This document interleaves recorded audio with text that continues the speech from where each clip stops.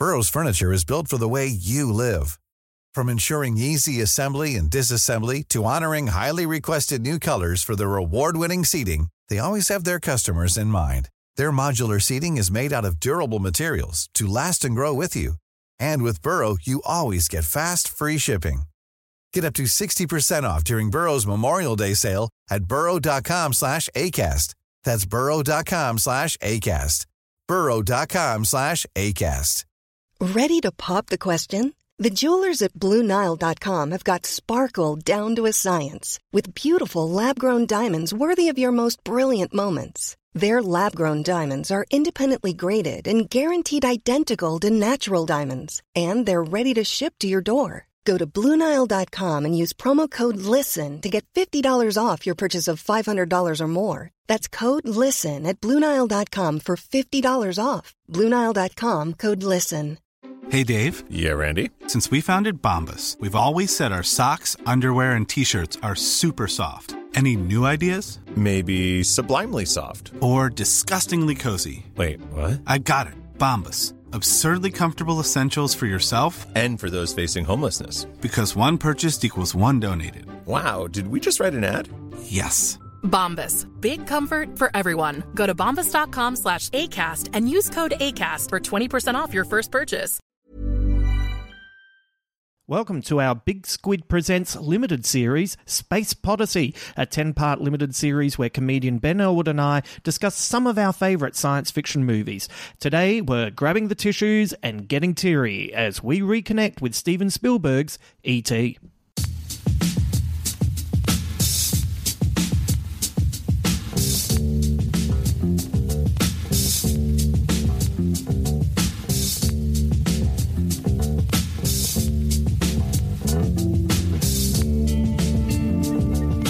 Hello and welcome to part 5 of our 10-part limited series Space Podyssey, where Ben Elwood and I are reconnecting with our favourite science fiction movies. And when I say 10-part, it might end up being a bit longer. Would you like some bonus Space Podyssey? We are getting such great feedback. There's already been some people writing to me saying that they can't wait for Season 2. We're only halfway through Season 1. Or maybe we're not. Maybe we're a little bit before the halfway point because we might do a bonus episode.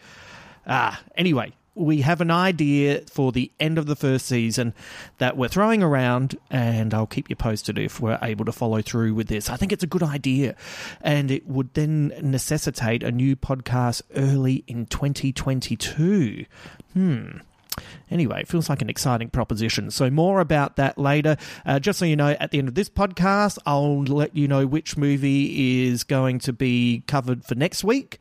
And we also have a guest who is going to help us break it down. It ended up being a big podcast. So it will be a 2-parter next week. But anyway, I'll tell you about that at the end of this one. If you missed it this week, I've already dropped 3 podcasts, 2 on the regular feed, which includes Rove and I breaking down episode 3 of Doctor Who, and Ben and I continuing our deep dive into the world of David Lynch with The Elephant Man. Then for our Patreon subscribers, I uploaded a new Q&A episode with comedian Cameron James. They are one-off podcasts where our Patreon members get to craft the podcast by asking the questions, and our first one with Rove was a big hit, and the early feedback on this new one has been outstanding. It turns out some of you were as entertained as I was to learn more about Cam and his early musical stylings. Like, it's some pretty entertaining stuff, isn't it? And I didn't know anything about it, to be honest. Like, I had a vague idea about his interest in music, but I didn't realise it was like potentially like career path, you know? So anyway, if you haven't heard it or if you're not a member of our Patreon, head over and you can sign up and make sure you download from your RSS feed. Sometimes people are a little bit uncertain of where it is. That is where you will find it. Also, being a Patreon subscriber also gets you an episode of Big Squid dedicated to you, and today's shout-out goes to Pip Lee in Brisbane. Hello, Pip. This feels like a perfect episode of Big Squid for you with the family dynamics and the high-end adventure. Pip has been a long-time supporter of the podcast and the work I've been producing here. So thank you very much for your kind words, and also just checking in now and again. I'm very lucky. I have a lot of really great listeners who, especially during lockdown, would just send me nice little messages here and there, just checking that I was okay. And that is a very nice thing to have, and it speaks to the high quality of the listeners to this podcast. Pip, I do want to know, have your girls seen this movie? Let me know. I'd love to hear what younger people feel about this film, if they've seen it, that is. And that brings us to today, where a gentle alien is left stranded on Earth and must do whatever he can do to survive. When he befriends a young boy named Elliot, he finds safety and solace with him and his siblings. But with the government on the lookout and the alien slowly growing ill, will he be able to return to his people, or will he be taken away by the government for testing and experiments? Today, we're phoning home with E.T. In 1975, he directed Jaws. In 1978, he directed Close Encounters of the Third Kind. In 1981, he directed Raiders of the Lost Ark. And now, Steven Spielberg brings us E.T., the Extraterrestrial. We will witness the arrival, the search, the desertion, the fear, the discovery, the friendship. I'm keeping him. The secret, the love, the warning, the signal, the mystery, the danger,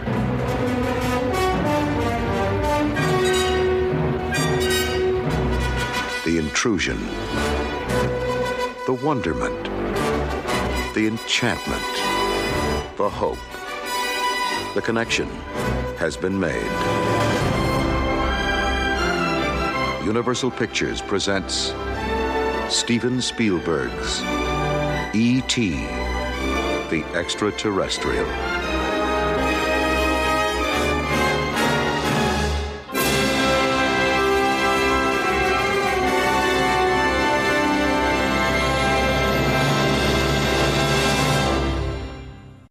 All right, I'm going to be honest with you. I'm coming in hot. I'm coming in hot, Yeah. and I'm coming in with a statement. Yeah. I think this movie's perfect. It's perfect. Yeah. Perfect. I hadn't seen it in probably 15 years. Oh, interesting. And I think that I have a little bit of that disease going around of a little bit of contempt for Spielberg. Yes, you do. It's come up. No. I need to point out it's not a major thing. Yeah. But anytime Spielberg's mentioned, you kind of screw up your nose and you're a bit like, meh. Yeah. Well, I mean, before I watched this, if you had said, what of Spielberg do you really love? It's like Jaws and Jurassic Park. And I'm not... And Catch Me If You Can. I really like Catch Me If You Can. But I think I've kind of bought into that popular opinion that he is, a big entertainment showman. Maybe there's not a lot of substance there, etc., etc. And dude, within half an hour of ET today, I was like, this is perfect. Right. I'm just going to read... I just looked up very quickly... his movies, and I'm not going to go through all of them because there's stacks of heaps of them, but I'll just go through the ones that I think are good. Right? Wait, are you good or great? Great. Okay. I'll say great. Great, go for great, yes. Jaws, Yeah. Close Encounters of the Third Kind, Raiders of the Lost Ark, E.T. the Extraterrestrial. I'm noticing you're skipping over Schindler's Always in List. 1941. Oh yeah, no, like, but he hasn't, I think the Indiana Jones film, the other two films are fine. Yeah. They're good. That's not fair. I think they're good. They're just not as good as Raiders of the Lost Ark. I think The Colour Purple is good. Yeah. I think Empire of the Sun. Oh God, I haven't seen that for a while. I think that's excellent. Yeah. Maybe not like not never seen great, it. but I think it's excellent. Young Christian Bale. And Boy Christian Bale, yeah, right? and Yeah, really right. good. Really good too. So Boy Bale. a movie that I took a long time to see because I just went through a stage of hating that actor, and then I watched the movie. If you take out the bookends, I think I don't like the bookends, but I think Saving Private Ryan is great.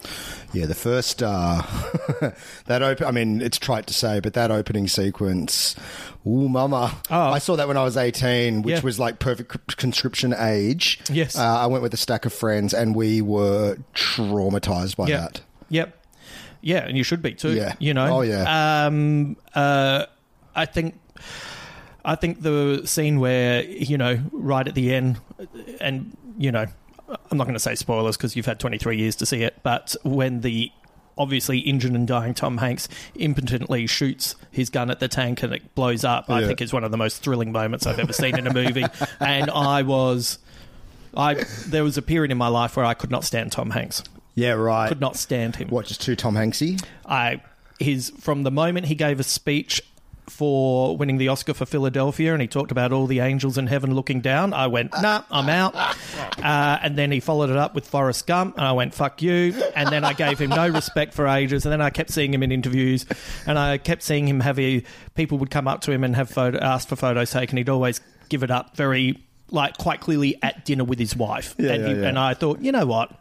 Maybe I'm just being a little bit unfair, and then have subsequently enjoyed him in a few movies afterwards. But that scene is, I think, a stunning moment in a film. I got to rewatch that movie. I haven't seen that fucking again for many, many years. So Saving Private Ryan, AI, I don't know if it's great, but it's flawed, but I still loved it. It swings for greatness. It slightly misses, but it's a hell of a film. It's a hell of a film. I know lots of people who hate that, but I'm a fan. Yeah. Minority Report, I think, is pretty good. Only saw it once. Didn't like it.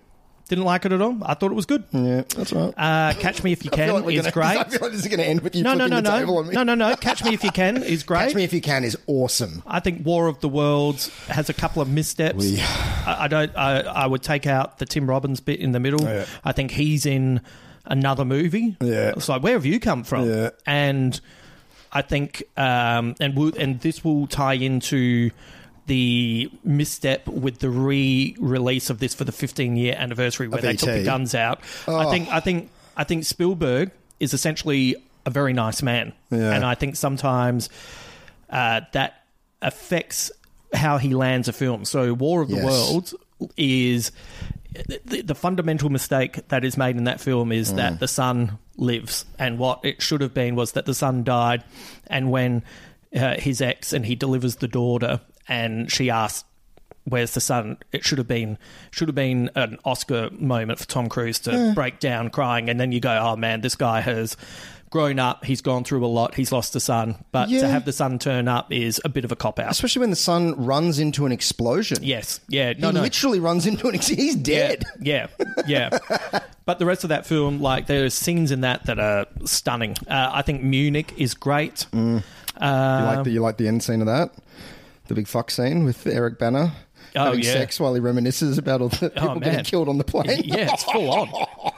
But I still think it's a great film. I think it's. I saw it at the cinema. I thought it was really tense. Mm-hmm. I thought Bridge of Spies was good. I thought The Post was good. You know, so that to me is like, that's a lot more hits than. And there are other films that.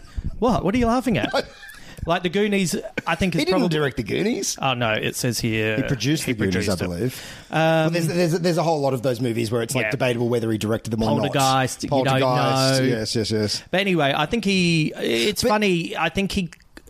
Just because you're populist doesn't mean you're not a good movie maker. No. I think he's a great movie maker.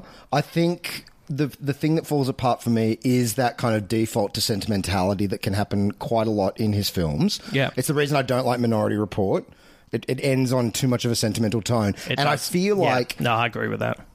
E.T., it is the perfect balance, that ending, between sentimentality and life is also hard. Yeah. And it hurts. Yeah. Ouch. Yeah. Ow. Yeah. Like, man, I watched this at 10 o'clock in the morning. I was sobbing like I was at a funeral. Oh, mate, it's too unbelievable. much. Yeah, I was... Unbelievable. That last 20 minutes is too much. Yeah. When E.T. dies, all of it. Oh, my God. And I know we'll get to it chronologically, but I feel like that... And like, I feel like that's something maybe he lost as he went further in his career, that balancing act between you can have a really sentimental ending, but also speak some kind of truth to it. And I feel like a lot of the sentimental endings that happen in his later films, they don't feel truthful. It feels like someone going, oh yeah, you know, like, yes, some really bad shit happened, but I don't want to leave. I don't want you walking out feeling bad. So here's Matt Damon as an old man saying it was all worth it. And it's like, yeah, no. I do think that's a fair criticism of Spielberg, but you know what? I'm not going to hold against someone being nice. That's true. Do you know what I mean? Like in the current world that we live in, like I think it's a terrible mistake that they took the guns out of E.T. for that re-release, but they put them back in but he was reacting to the world, and he was like, and so it was a mistake. Yes. But at least it's a mistake because it's not because he went, oh, you know what Tatooine needs? A fucking dinosaur in the background. It was him going, the world is awful and kids don't need to see this. And it's like, well, I think you've made a mistake, but I respect you for coming to the decision for that reason. Full credit. Yeah. I mean, and that really is the difference between him and Lucas. You know, because like I've seen an interview with Lucas where they kind of said, you know, hey, dude, you know, what's going on? And he, like, it's the most petulant, like, people think these are their movies. They're not their movies. They're my movies. I made them. It's like, no, they're the people's movies. Without the people, you aren't living in Skywalker Ranch as a fucking billionaire, mate. Yeah. They're the people's movies. You don't get to change people's memories, or at least like delete. You change everything you want if that's your dream. Like, it's a weird dream, but to deny people access to their original that's the viewing issue is I have. very strange. Yeah. To not give them the option. To not give them the option. You know, it's this weird dictatorial thing, especially because Lucas testified in Congress against Ted Turner colorizing black and white movies. Yeah, so what are you saying doing? It was a complete bastardization of the art form. It was a disgrace, rah. And then literally 10 years later, it's like, you know, I mean, it was very interesting watching Peter Jackson go through a kind of similar arc with the Hobbit movies versus the Lord of the Rings movies, you know, to just becoming mad with technological power and maybe not having anyone on his side that would say, hey, man, just dial it back a bit, right? Sorry. As someone who is not necessarily... like, I never saw any of the Hobbit movies. Yeah. So what do you quite mean by that? Well, so the Lord of the Rings movies... Oh, look, I'm biased. Lord of the Rings is very, very special. It's one of... That trilogy is one of, like, a handful of movies. I don't even need to watch it. I can close my eyes and there it is. Yeah. There is a visceral reality to those movies that you believe it. If you're inclined to buy that ticket and go on that ride, you believe that you are in this world. Yeah. It has texture and consequence, and it is a profoundly real world. And that was his ethos going into it. He said on the first day of shooting, he said to his crew, "We are not making a movie. We are making a documentary, and we are lucky enough to be filming in the real locations where this stuff happened. And these are the real chairs and the real costumes. I mean, the level of detail in that in those films. Gandalf's tunic that you never see on screen is embroidered with horses and trees and all this stuff. Like, it's completely, and that's why those movies work. I mean, there's so many lines of dialogue that if they weren't delivered with utter conviction, you'd be howling with laughter. It's ridiculous. And then The Hobbit, it's like, it's just a guy who can do anything because his computer is powerful enough that he can make the camera go woo and swing through. Yeah, right. And it has no weight. It has no reality. Characters fall off cliffs and just bounce on the ground like they're Wile E. Coyote. And it's just, they're just flat, hollow, disgusting movies that were clearly just made because we can do it now, you know, and you could just see and I've seen interviews with him post, and he's like, well, you know, if I could have done this shot in Lord of the Rings, I would have. And it's like, thank God you couldn't. Yeah. Jesus, dude. Just because you can it's like science. Just because you can doesn't mean you should. Right. And when you watch the prequel, we're so far off ET, but whatever. Yeah, we'll get back to it. Where you watch the prequel documentaries on the DVDs for Star Wars, and you watch the Hobbit documentaries, and it's very apparent that a director who once had a vision has now got all the toys. He's a knight, he's a billionaire, all this stuff, and he is surrounded by a giant team of people who are all kind of going, yeah. Great decision, boss. While Yeah. all of them are thinking, this is fucking insane. Like, Yeah. no. You know, it's, I just think, like I say, just because you can do whatever you want to do doesn't mean you should. And the fact that Spielberg, because what you're not mentioning as well in that re-release, it wasn't just he replaced the walkie-talkies with guns. He replaced the puppet, E.T., with a CG E.T., and so all of a sudden it's making all these crazy facial expressions that the puppet couldn't. And again, just because you can doesn't mean you should. Like, the puppet is so charming and so beautiful. And the fact that perfect. it's perfect. And the very fact that he, a couple of years after the fact, went, you know what, I'm really sorry. That was shit. I shouldn't have done that. Says a lot about the man. Yeah. He digitized 5 shots where E.T. went from being a puppet to a digital puppet and also replaced the guns. But, yeah, by the way, do you remember the first time that you realised something happened in a movie that meant it was a story that didn't have consequences and therefore it took away any kind of adventure? Because I can. Yeah, really. So I can specifically remember it. It was Superman 3.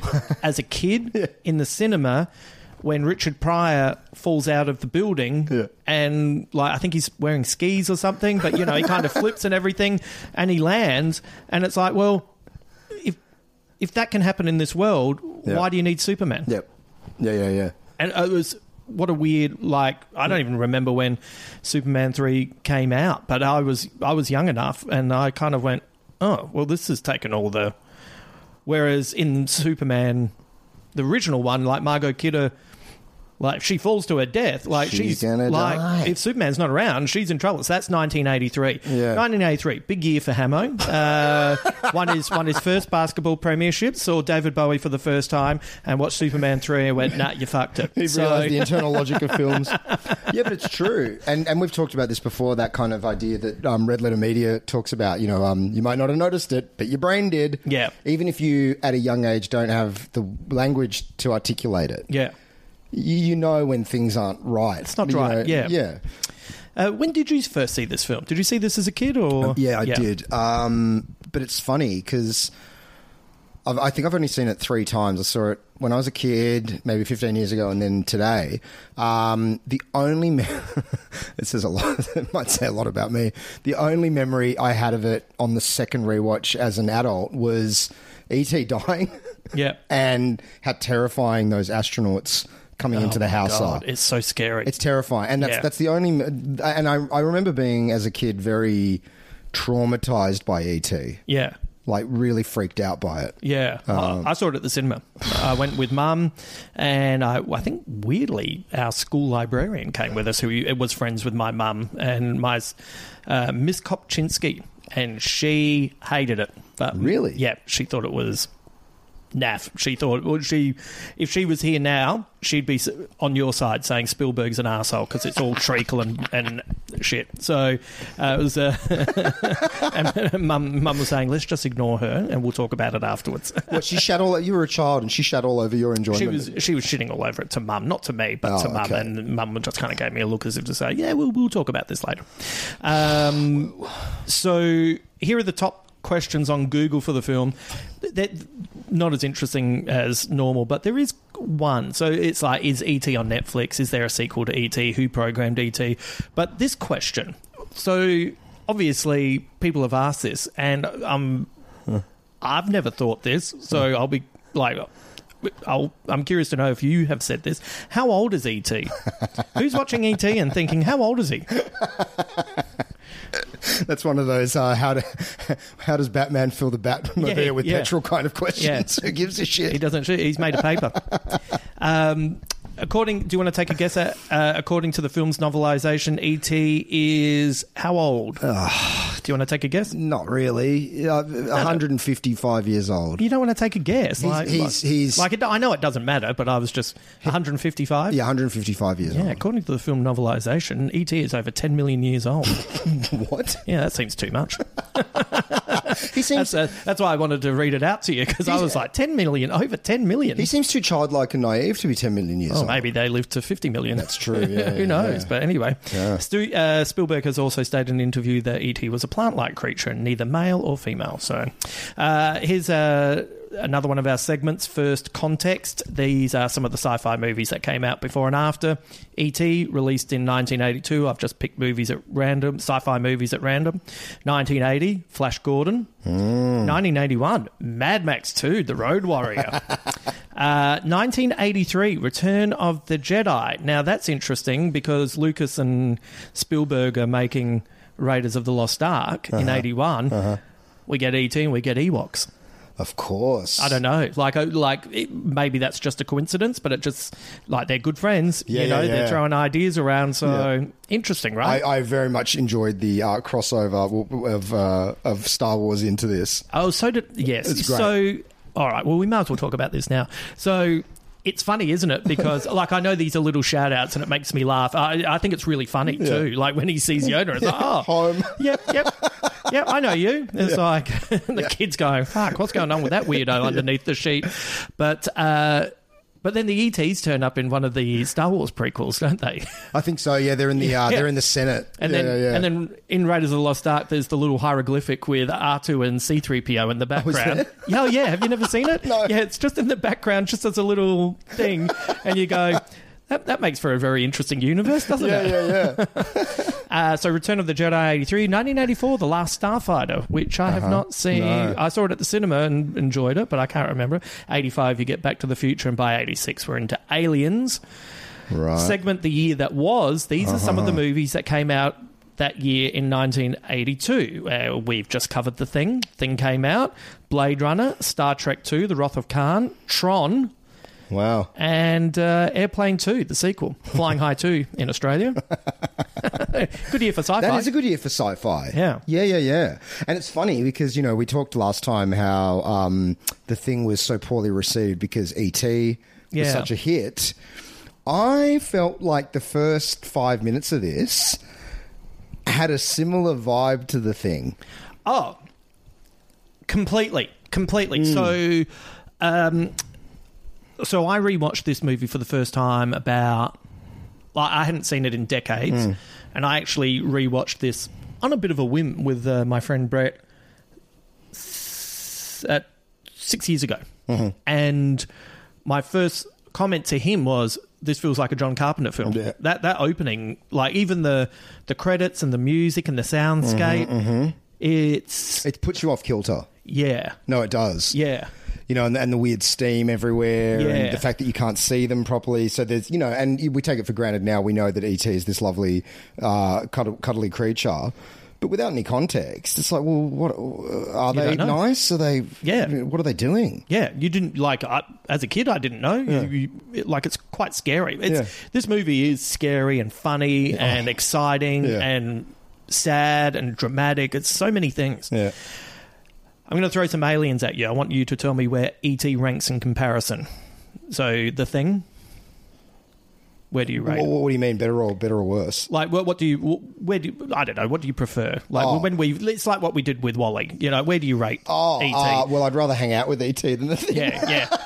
But as an alien, I think they're pretty comparable, thought out things. I think equally believable in their own way. Yeah. The heptapods in Arrival. I think they're magnificent. They are magnificent. They feel truly alien. Yeah, I think that's the thing. I mean, we talk. They talk a lot about this idea of aliens that we have as humans that we can't help but project. This kind of starfish shape onto it. 2 arms, 2 legs, a head, eyes. It's very rare to see aliens that are truly alien. Yeah, that don't have fingers, don't have eyes. Yeah. And just the way they communicate, shooting that kind of ink stuff out. Ink. Yeah. The Xenomorph? equally brilliant design. Yeah, like I've got the Xenomorph and Predator here, and I think the only thing that knocks them down a notch is the sequels. Yeah. If they'd only been one Predator, and if they'd only been maybe Alien and Aliens, you'd be like... Well, because I've never seen Predator 2. Does Predator... Because Aliens, they level up the alien, obviously, with Queen Alien. You know, so there's a design progression of, you know, something that's truly you haven't seen before. Because you don't really see the alien very much in the original Alien. No, not at all. Do they do anything different with Predator? And I can't really remember. It's a Danny Glover film. It's running around a city, right? It's around a city, and I think... Look, to be honest, I think the moment that I probably enjoyed the most when I first saw it, when I was pretty young, was Danny Glover gets on the ship of the Predator, and there's it's all the trophies on the wall, and there's a Xenomorph there. You know, of course, and that's what kicked off the Alien versus Predator franchise into Dark Horse. Yeah, right. I think so. So that as a kid was like, holy shit, it's called a Xenomorph. You know, but I think that was better as an idea than how it all played out. Yeah. What about the cockroaches in District 9? I've only ever seen that once, and I remember I'm almost hesitant to ever watch District 9 again, because I felt at the time, and they are CG, right? That's not a guy in a costume. I'm pretty sure that's CG. Because I remember at the time thinking, this is the first time I'm watching, and I kind of in the back of my head was like, it's a CG effect. It was the first time that I'd ever seen a CG effect that I was like, this looks real. Yeah. And I'm not entirely sure how they're pulling this off. Yeah. Although I feel like nothing ages worse than CG, so it'd probably be very obvious now. That's why E.T. looks so great. Yep. Yeah. There's real weight to him. At any given moment. Yeah. Yeah. Thomas Jerome Newton in The Man Who Fell to Earth. Never seen it. That's David Bowie. I just didn't want to get through a podcast without mentioning Dad. We don't need to know where your ranking on that lies. Yeah, and the final alien I wanted to ask you about was Gerard Depardieu in Green Card. Anyway, that was just there for gags. So many great decisions went into making this film, but I think an underrated stroke of genius is that they filmed the story from a child's point of view, with only Dee Wallace as the mother, Mary, being seen in full. Are there any other decisions that stand out to you from the storytelling context? Yeah, the seeing it through the eyes of a kid, because I think this movie is a lot about empathy. You know, it's really the kid. He says it from the very outset. You know, they're gonna catch him. They're gonna cut him up. Like, it's the first thing he says. Yeah. And I think it is. And it's funny because it's kind of flippant when he first says it, like, and then later on he says it to Peter Coyote's character, and he's serious, and it's a very subtle, cyclical moment. And the way he says it to Peter Coyote at the end is with such defeat. Yeah, like, that kid is phenomenal. It might be the greatest. I mean, all three of them are phenomenal. It might be the only kid performance I've ever seen in a film where it doesn't even feel like acting. Not at all. Have you seen his audition video? Yes. The guy's just like, okay, kid, you got the job. It's unbelievable. I've got that in Squid Bits. Do you know what he did? He's like crying about E.T. being dead, isn't he? Yeah, but do you know how he got to that point? No. Thought about a moment when his dog was attacked by the neighbour's dog, and it upset him so much he brought that on, and it's phenomenal. It's like, I've got this question a little bit later, so remind. But you know, as a fellow person who is not interested in having children, if you were told you'd have a daughter and she'd be as sweet and cute as Gertie, would you reconsider? Because I fucking would. I think Drew Barrymore in this is phenomenal. Like, what a delightful character, and the young man that plays Michael is just as good. Well, because everyone talks about Gertie and Elliot. I don't think the older brother gets enough love. He is like the platonic ideal of a big brother. Absolutely. He's like the big brother you wished you had when you were a kid. You know, he's still got that big brother edge of, you know, giving shit. But So supportive. Yes. The moment that he realizes that Elliot is in control of this situation, he cedes all his authoritative power as the older brother. Yeah. And is constantly deferring to Elliot. Yeah. And it's with so much love and so much warmth. I don't know how the fuck he got those performances out of those three kids. It's unbelievable. Oh, well, there's something in Squid Bits for you that might... just so beautiful. But yeah, the... so much humanity. Oh, God, I could just cry thinking about the relationships between all the kids. You know, it's, like he still fucking tortures Gertie's doll to make sure that she clams up. You know, like they're all real. Yeah. Like they're real. Yeah, they're real kids. And the mum, especially, as a kid who grew up in that era, that it felt very familiar, that kind of free range parenting. Yeah. You know, even the scene where she's like, I gotta go and pick up Elliot from school, and she leaves her 5-year-old daughter alone in the home. It's like, I mean, this movie couldn't be remade in this day. Those kids wouldn't get 5 minutes alone with that alien without some helicopter parent bursting through the door. Right. Are you okay? Are you okay? Yeah. Is there a peanut in the room? Are you okay? Oh my god. But she you know, like she's trying to hold everything together as a single parent. Yeah. And, you know, like, look, I will say she's obviously gotten a nice house in the settlement, but you know, someone who's not expressing her emotions, you know, trying to keep a brave face. I know this will be a weird scene to say that I love, but I love when Elliot's a fucking little shithead and talks about dad being away in Mexico, and then the brother immediately goes from, like, he becomes like an older brother in a, hey, what are you doing kind of thing. And even Gertie's looking as if say, what? Like, I barely understand anything, and I know you've just made a faux pas. And that's what makes Elliot so convincing, is that he is a shithead at times. Yeah. Yeah, absolutely. The real kids. And that kind of the casualness of the mother. Like, it reminded me a lot of, you know, adults that I grew up around. You know, the way she's dancing around when the kids are playing board games. Yeah. Even that moment where she just smacks the older brother over the back of the head. She's like, we don't say douchebag in this house. Oh, yeah, you yeah, know, and it's that kind of like, you know, I mean, God, again, they wouldn't even depict something like that in a movie today. No, It'd be child abuse. Yeah. But it's really funny. It's funny, and it's true. It's just like, you know, one of the friends pretends to go to touch her ass, and then the brother's like, hey, you know, like it feels like a real family, feels like real kids. What happened? Because there's, you know, a lot of movies of that era, you know, movies, not to sound like some movies I grew up with, but, you know, I think about the Goonies. They had an edge to them that was very true. And it feels like that is now sucked out of movies, and it's been replaced by this edge that is, I find, just gross. Like, you know, so many movies, I've had to see so many kind of family movies over the years, and, you know, they've got the jokes for adults in there, but they're just like gross. Like, I watched Alvin and the Chipmunks. There's a scene where Alvin shakes up a bottle of apple cider and holds it at his crotch and sprays out like it's cum. And it's like, what are we doing? Why is this joke in a movie for children?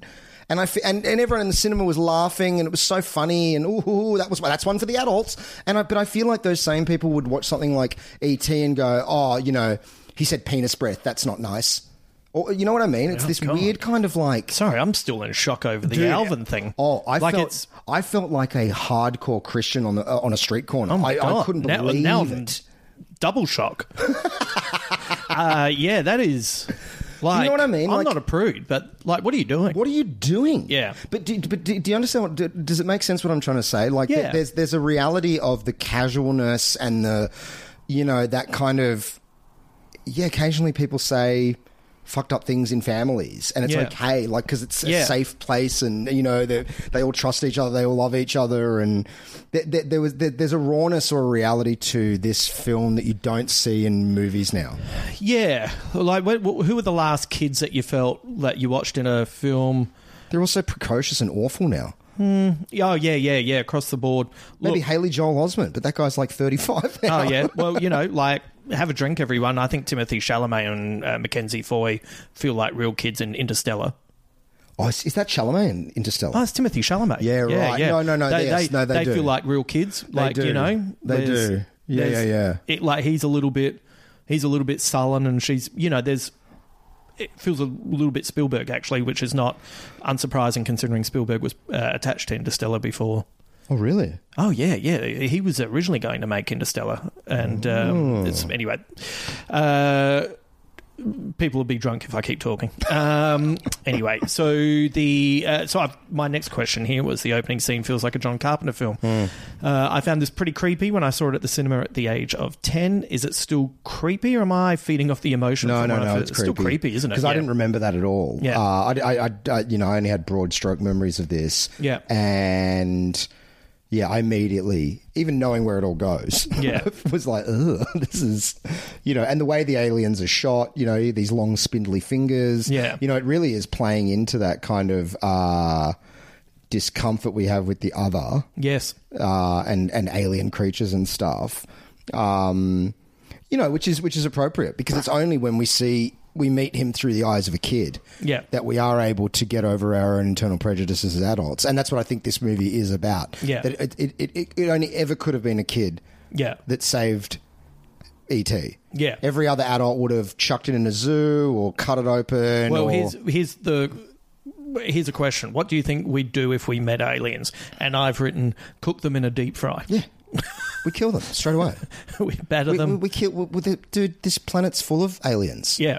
It's full of creatures that look nothing like us, that don't communicate like us, and what do we do? Kill them all. We spear them and or we roast put them in little fucking cages. And have you ever seen, spoilers for a 70-year-old show, have you ever seen the Twilight Zone episode, People Everywhere Are All the Same?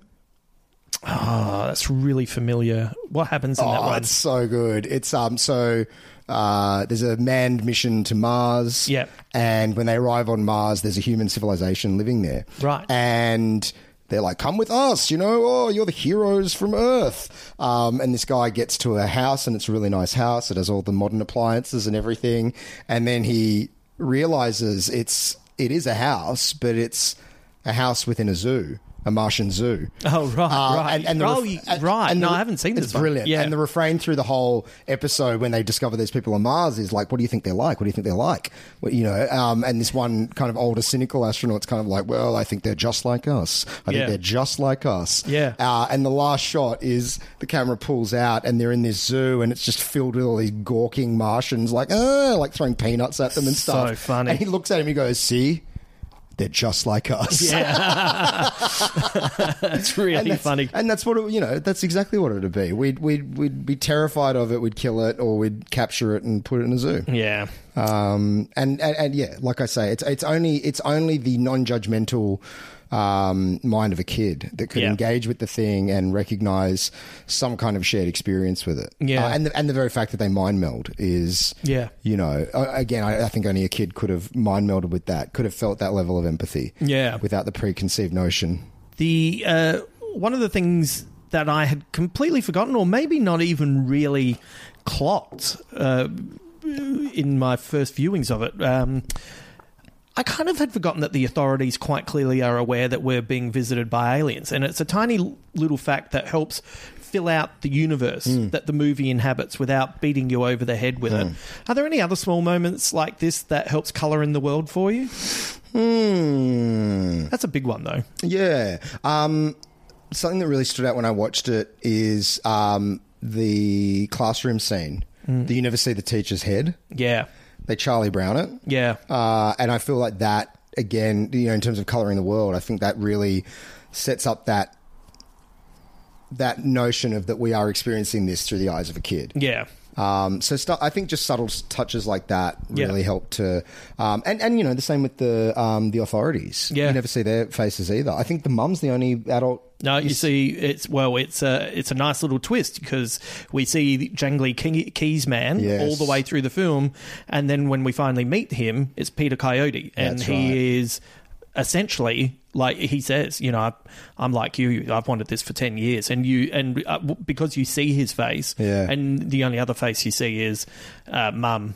Like, oh, okay, well, I do trust him because you're only going to show us the faces of the people that you really trust. And you do see faces at a distance towards the end when the bikes are taking off and stuff like that. But there's no place. Yeah.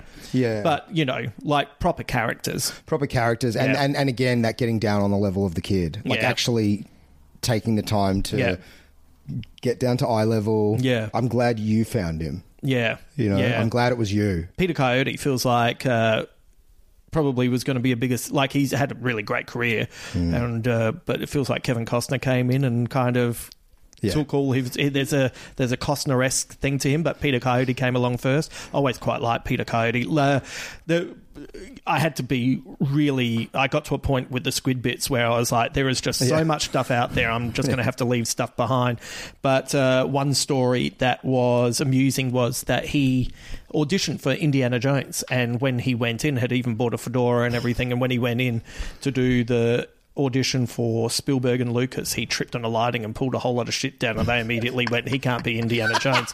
But Spielberg liked him so much he put him in E.T. Indiana slapstick. Yeah. Well, he would have been fine for Temple of Doom, right? Yeah, he would have been fine. Yeah. So I've got this thing here about the kids are pitch perfect to me. They're equal parts beautiful and awful and funny and annoying.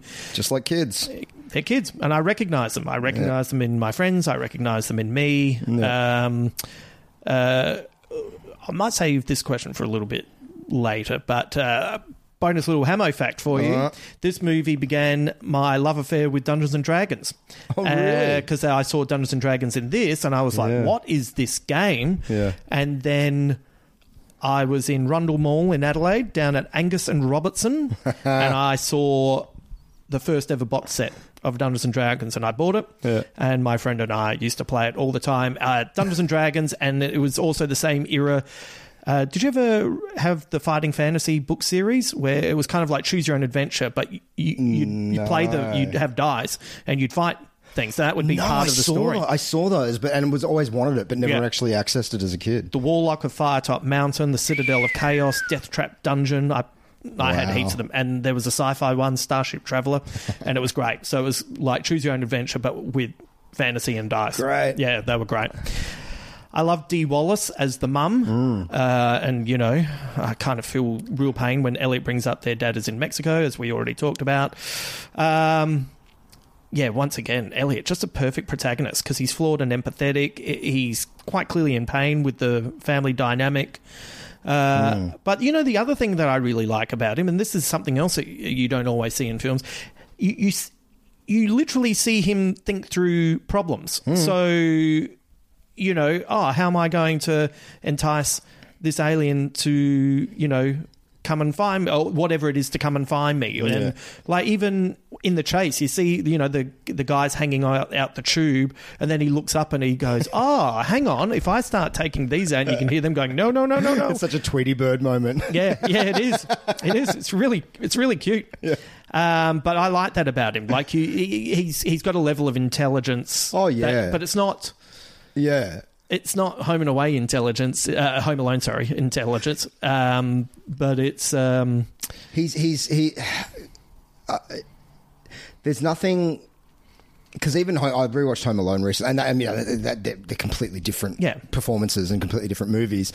But yeah, I just it's so rare to see a kid performance that's not slightly cloying. Yeah, that just seems completely authentic. Yeah. Yeah. And in such a fantastical situation. I mean, he's hanging out with this weird puppet. Yeah. And, you know, if that kid's performance wasn't bang on, you wouldn't buy the puppet. Not at all. You wouldn't buy any of it. But once again, all three of them. Yeah. Like their awe when they first see him. Even Drew Barrymore, she's 5 years old. Yeah. When she runs in and starts screaming and they all start screaming. It's such a funny scene. Really funny. Yeah, really. Like lots of jokes all the way through it. Yeah. But again, not like, you know, boing, like real joke. Like just being alive jokes. Yeah. You know, just the humour of the situation. Yes. That's exactly what it is. It's taking it's not forcing fucking Marvel-esque quips in. Yeah. This situation, how would it play out? Yeah. You know, and it's like all the shit being smashed on the shelf. The Michael, when he first sees E.T., you know, he's like making fun of Elliot and doing all these impersonations, and then he turns around and he's like, holy shit, you know. And you even see it later when he's on the bus and everyone's throwing paper and all of that, and he is fundamentally changed. Yeah, and that's again something you don't see very much in movies, you know. And again, it's completely different, probably not even comparable. But again, it's something like a Marvel movie, the most insane shit ever happens. And within a nanosecond, everyone's just completely, compartmentalized it, on with my day. And it's like, no, that's like a warship of spaceships just came out of the atmosphere. Like, that's huge. Yeah. And obviously those movies move at such a pace that you don't have time for those quiet moments. Yeah. And in fact, I would argue most special effects sci-fi blockbuster movies don't make the time for those moments, but they are important. That it's what it's what sells you on the reality of this. Yeah, it's what has happened is truly unprecedented. Yeah, you're gonna need a minute to kind of gather yourself. Well, after their house gets invaded, the Michael, who is quite clearly a teenage boy who's learning to drive and has his shithead friends, and he has to go up into that room of the toys, and because he's traumatized, and he needs to just be by himself, and he's really upset, and that's not in many movies. And it's such a gentle and nice scene. Like, I love, you get to the end of it and you go, I really like that family. Oh, they're great. Like, to the point where it's like, the dad must have been a real asshole. Yeah, fuck the dad. Why'd he leave? Yeah, she's cool, mate. If I'd been around, I would have. I would have dated Dee Wallace. Yeah. I would have. Come on, Mary. She's funny. She's cool. She's beautiful. Yeah, and I'd hang out with the kids. I'd gladly take them to movies and do stuff. Give me a call, Mary. There's no faffing about with this movie. The storytelling is so efficient. So I've got a quick question for you. How long do you think it takes for us to see the aliens, see the authorities arrive, the spaceship leave, meet the family, E.T. go to the backyard, all the stuff with the pizza, see Elliot discover something's going on, go looking for E.T., and then finally meet E.T. before taking him into his house? It's like under 15 minutes. It's 25. Really? Okay, yeah. But... yeah. Like... well, it's a 2-hour movie, so it's not even a quarter of the way hour and 50 minutes, and it's like bang, bang, bang, bang, bang, bang, bang. And there's... like... there's just no hanging around. No, and there's and as you say, there's no fat, and there's so much kind of depicted just in like in those first 20 minutes. Even the authorities, the way they're depicted, they're as alien as the aliens. Yes, so you're seeing them through the perspective of E.T. The way we're seeing him. Yeah, they're terrifying. It's all lights. Yeah, and motion. Which again puts you in the mindset of this creature. So you've immediately got empathy for him before you've even met him. Just, this is just terrifying. Yeah. It reminded me of one of those like old English fox hunts. Yes. Suddenly the torches are on him and they're crashing through and it's like, oh, geez, man. Like, I'm just trying to pick flowers. What do you want?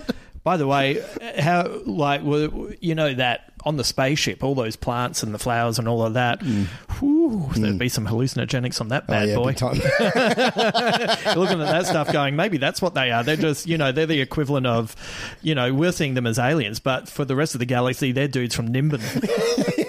Going on mushroom hunts. Yeah. It's that time of the year. Live forever. Yeah, that would be a great, like, imagine that. Imagine if the sequel was just E.T. and his mates just tripping balls on intergalactic mushrooms. Psychedelic. You say Elliot was real, man, but was he really real? Yeah. I'm going to share my favourite line of the movie. Go.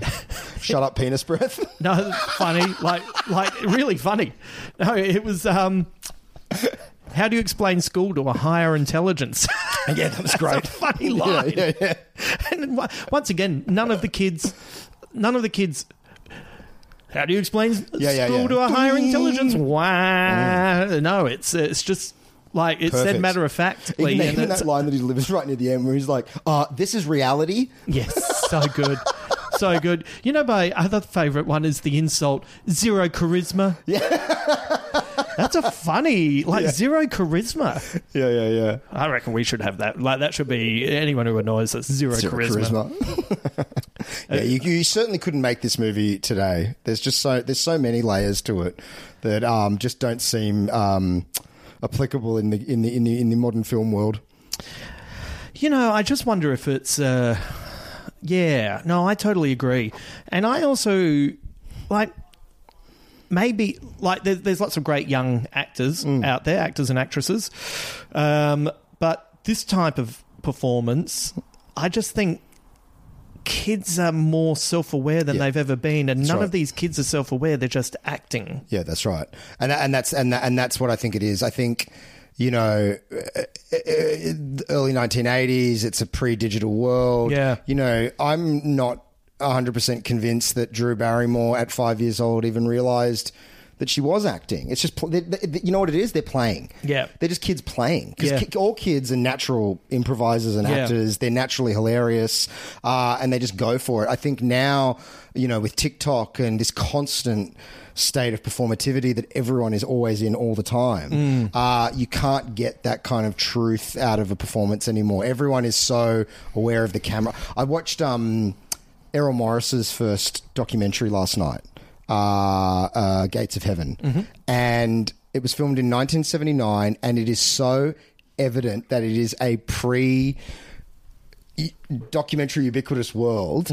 These people are they're talking like there's no camera on them. Right. They're just so pure, and it's a level of purity that you don't see at all anymore. Even in, you know, great documentaries, everyone's always aware that how it's going to be edited, how it's going to be presented. You know, it's that post Big Brother kind of world. And I think that's really the key to what's going on with those kid performances. I think that they're just, I mean, I imagine that Spielberg just set all the pieces in place so that they could give the best performances, but then they're just existing without this kind of postmodern thing in their head of like, I'm in E.T. and this could be really good for my future career. And maybe this will get me more followers on TikTok. It's just kind of, you know, just go.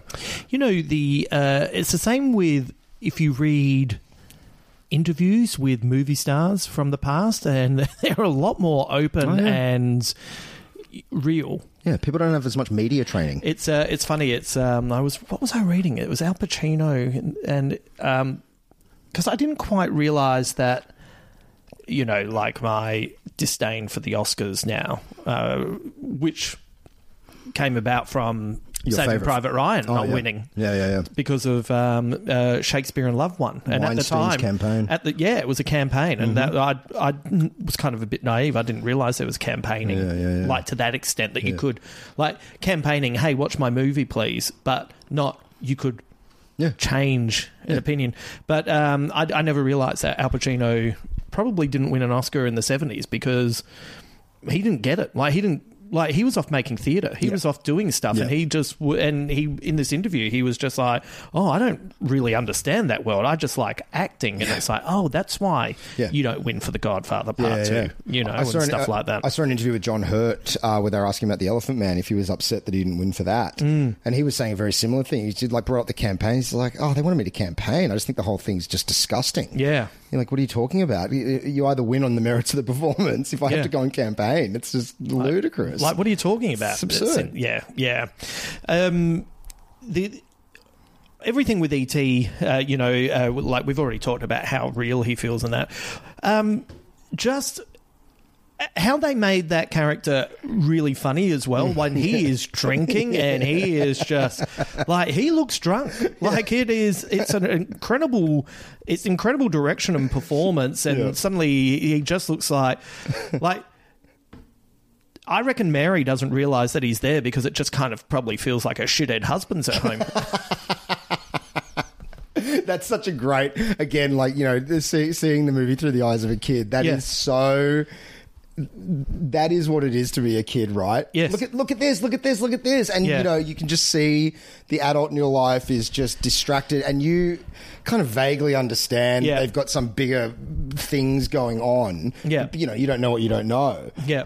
It felt like it depicted that kind of feeling of being unseen in a very funny, natural way. Like, there's nothing traumatic about it. No. But while being comedic and funny, it felt true as well. Yeah.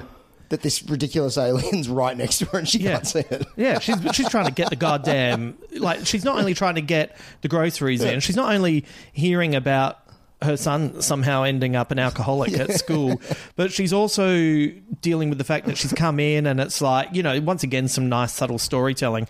She sees the beer cans on the ground. She's thinking, what? And then she hears that her son is drunk, and it's like... you know. But and at the same time, you know, worrying about the cost of groceries. Yes. And there's so much, so many balls in the air. And of course she's not going to notice. But all of that stuff with the character of E.T. is really, really funny. Yeah. But he's also, you know, the first time that he comes out and he meets Elliot, and the way he wobbles towards Elliot is kind of scary because, you know, because it's all in the dark and you can see the character of Elliot just uncertain of what to do. Yeah. But then by the time that he's dying, you're like forget it, man. It's fucking game over, man. Oh, man. My God. It makes me teary just thinking about it.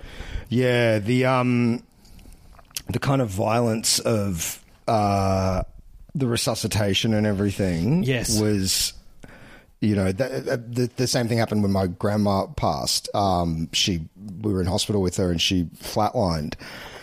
And obviously it's traumatizing and, you know, time just stops and you're witnessing something truly, you know, extreme. But I found when everyone rushed in and the fucking clear and all that shit starts, it's like, you know what? Like, we can do without this. Like, this is too much. Right. You know, from my perspective, you know, with my grandma, like, she was gone. Yeah. And everything, it just seemed like this kind of like, you're just like committing violence to her now. Right. When she's already gone. And the film really, really brought that up in me today, that memory. And I think that's the statement it was making. The fact that it kept cutting to all the kids, just being like, "What? Like, no." Well, they also they need to save him because at this point he's so linked to Elliot. Yeah.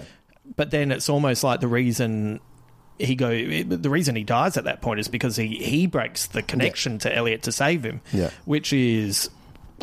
Fucking hell. Yeah.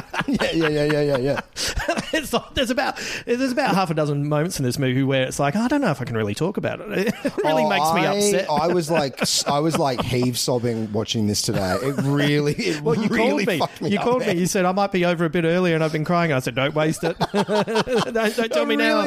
But it does. That last 20 minutes was too much. And then, like, you know, and I think if I saw this in any other movie where he comes back to life, you're like, oh yeah, all right, you know, how convenient. Nah. When he comes back to life, and again, it's the performance of the kid, you know, laughing and crying and everything. But was just, I was so fucking happy. So hang on. So I wrote three questions that went together. Yeah.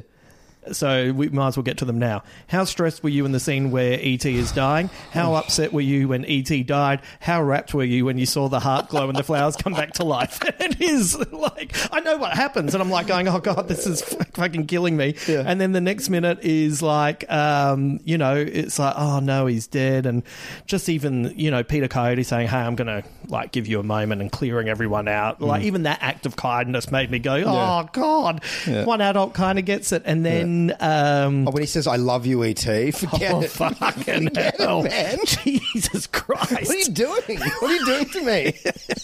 trying to be a cynical fucking grown up. Yeah, you're fucking murdering me. I mean, thank God that you can still be moved like that by a kid and a puppet. It's amazing.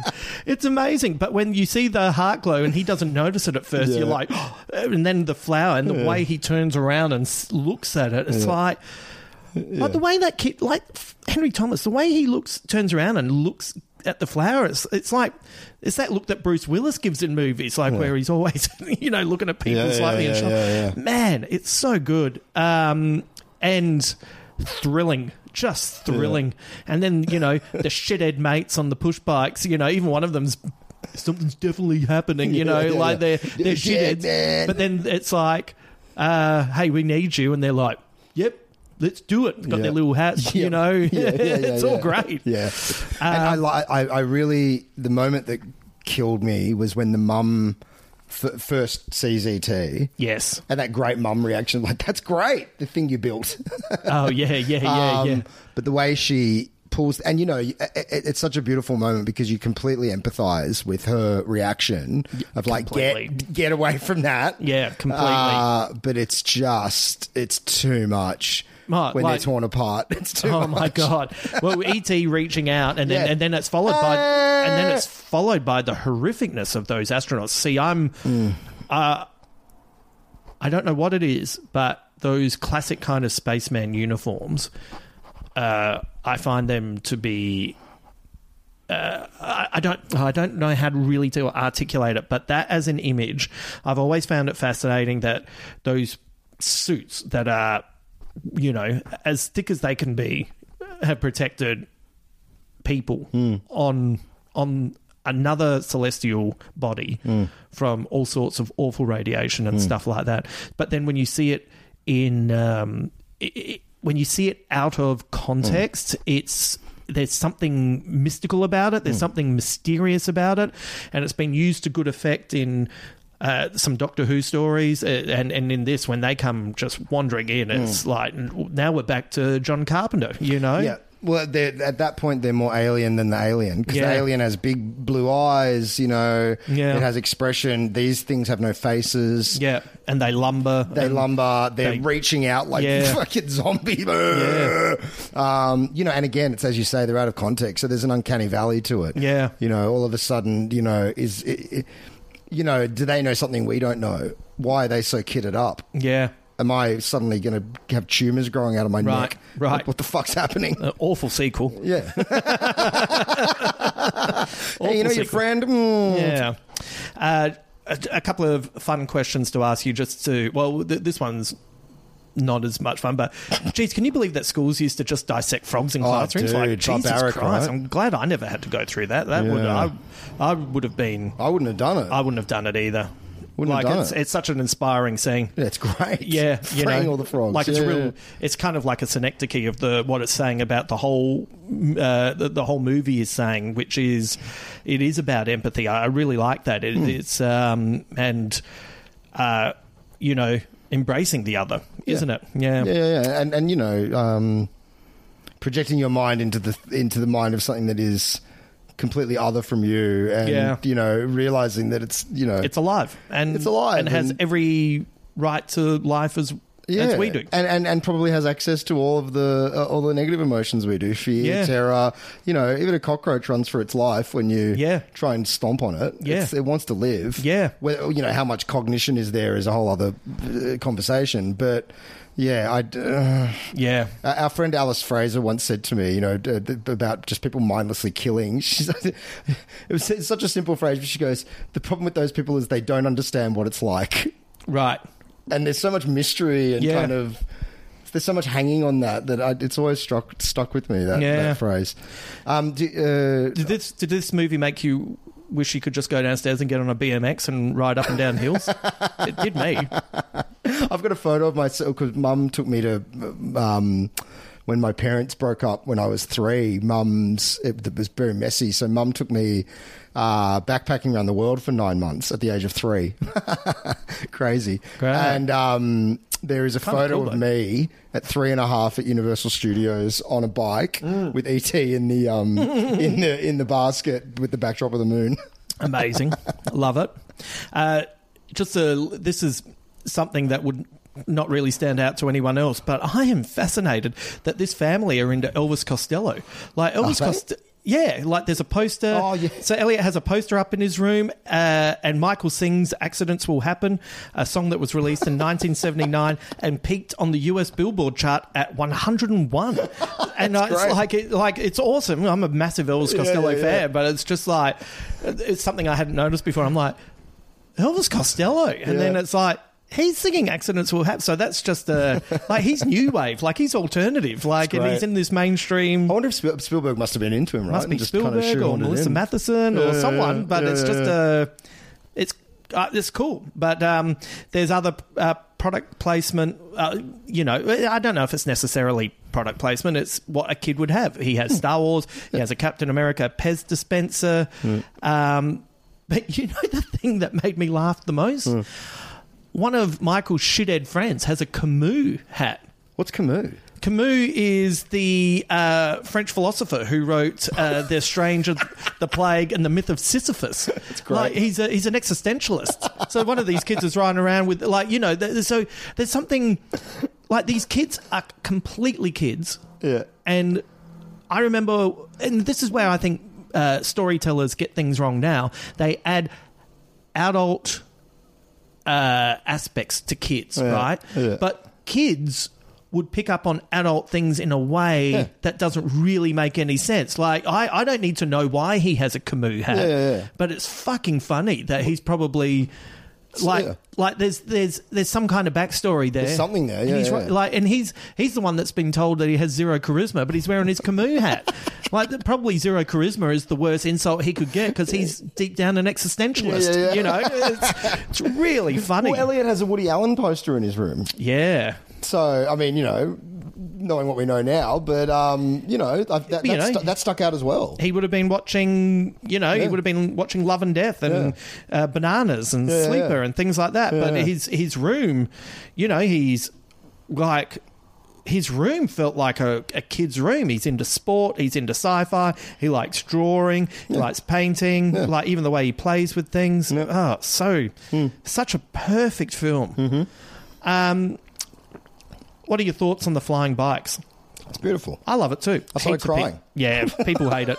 I think that was... people hate it? Yeah, I've heard heaps of people say that goes too far, and Miss Kopczynski, that was one of her things. I feel as if like, bikes would fly. And I'm a pretty cynical motherfucker. I feel like you've got to be kind of dead inside to... Not enjoy the magic of just E.T. and like, a kid flying past the moon? Yeah, but I mean, the whole thing... Like, I went onto Letterboxd after I watched it just to log it. Yeah. And, I mean, 95% of the people that I follow were love it, love it, love it. But 2 people were like, 1 star, this is shit. And I'm like, I don't usually judge people on their opinions, especially with film. Yeah. But I kind of fucking hate you. Like, yeah, really? No, that's fair enough. Really? Yeah. Like, and I say this is not a Spielberg acolyte. Yeah, no. But I don't know how you could watch this movie. Like, and they were like, kids, shit acting. Like, what? What are you on? I accidentally, I try to avoid all of this stuff, as you know, but now and again, just a little thing will slip through here and there when you're looking up something else. And I've met, like, even someone who'd...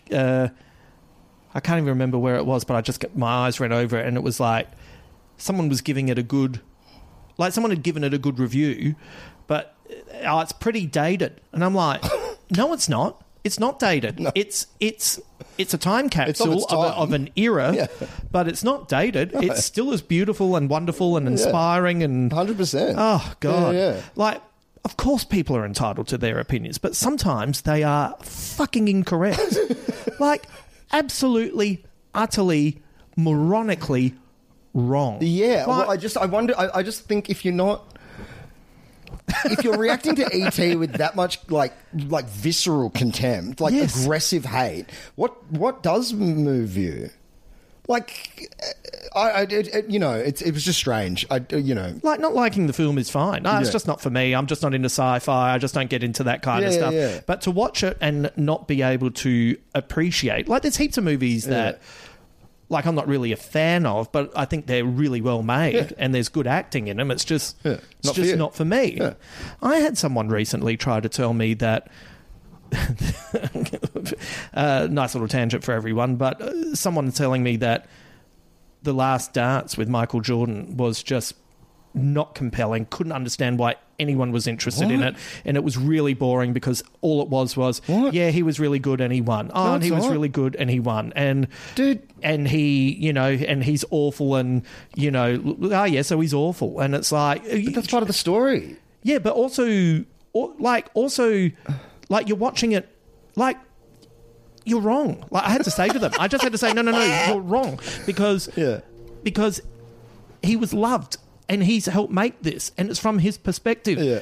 And that's what's fascinating about it because he still comes across as an arsehole. Yeah. Like, that's what's fascinating about it. Yeah, totally. And he didn't win all the time. They just show you the ones that he won, but they actually show you when he lost, and they show you when he went, like... Dude, I've never watched a game of basketball in my life, and I've watched that series twice all the way through. Right. It is fucking electric. Yes. It's so compelling. And sometimes, I reckon people don't fucking watch things properly. No. Like, I had someone that I work with at the Chase, very nice person, who said, I watched the first episode of What We Do in the Shadows and didn't like it. And I said, oh, okay, that's interesting. And I was saying, I like it. I love the character of Colin Robinson. And she's like, oh, who's that? And I said, the energy vampire. She said, which one's that? And I said, he's the one.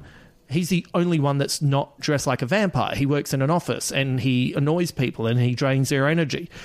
Oh, I didn't even see him. I said, he's all the way through the first episode. Oh, no, I was on my computer. Well, you didn't watch it. You didn't fucking watch it. You didn't fucking watch it. Do you know what I mean? No, dude, so don't tell me. I know what you mean. Yeah, anyway, why am I getting angry with you? Why am I getting angry? I feel a little bit... dialed up to 100 today, and I think it's because I got up and got a lot of exercise in the morning, and I cleaned my house, and I did some work, and I'm pretty charged. You've been Sarah Goldfarbing. Yes, yeah. But, no, dude, you're preaching to the converted. I know exactly what you mean. I have it's the biggest bugbear of one of the biggest bugbears of mine in the way people consume content these days is that's how it's seen. It's consuming content. Yes, it's fucking. Let's not go down fast this path. Food. Yeah, you know what I mean? It's like I not agree. engaging with a film. It is consuming content. Tick the box. Yeah. Tick the box. Yeah, saw it out of my peripheral, seen it. No, you haven't, mate. And by the way, just because you so a friend of ours, Seren, said, oh, you should watch Squid Games and review it on Big Squid. And I said, that's a really good idea. And I watched the first 15, 20 minutes of the first episode and just went, you know what, this is not for me at this particular point. I'm not saying it won't be for me, but at this point, I'm watching this and I'm like, I just am not up for committing to this. But I watched it for 20 minutes, and the reason I pulled out was not because I didn't think it was good. I just knew it wasn't for me right now. That's perfect. But I'm not going to be on my phone and then tell you, I just wasn't really into it when I could not tell you who the people. Like, how can you watch something and not realize that there's one of the main characters is in it? I watched Raiders of the Lost Ark. I didn't really like it. Oh, you didn't like Indiana Jones? Who? Like, what are you talking about? What about the boulder? There was a boulder.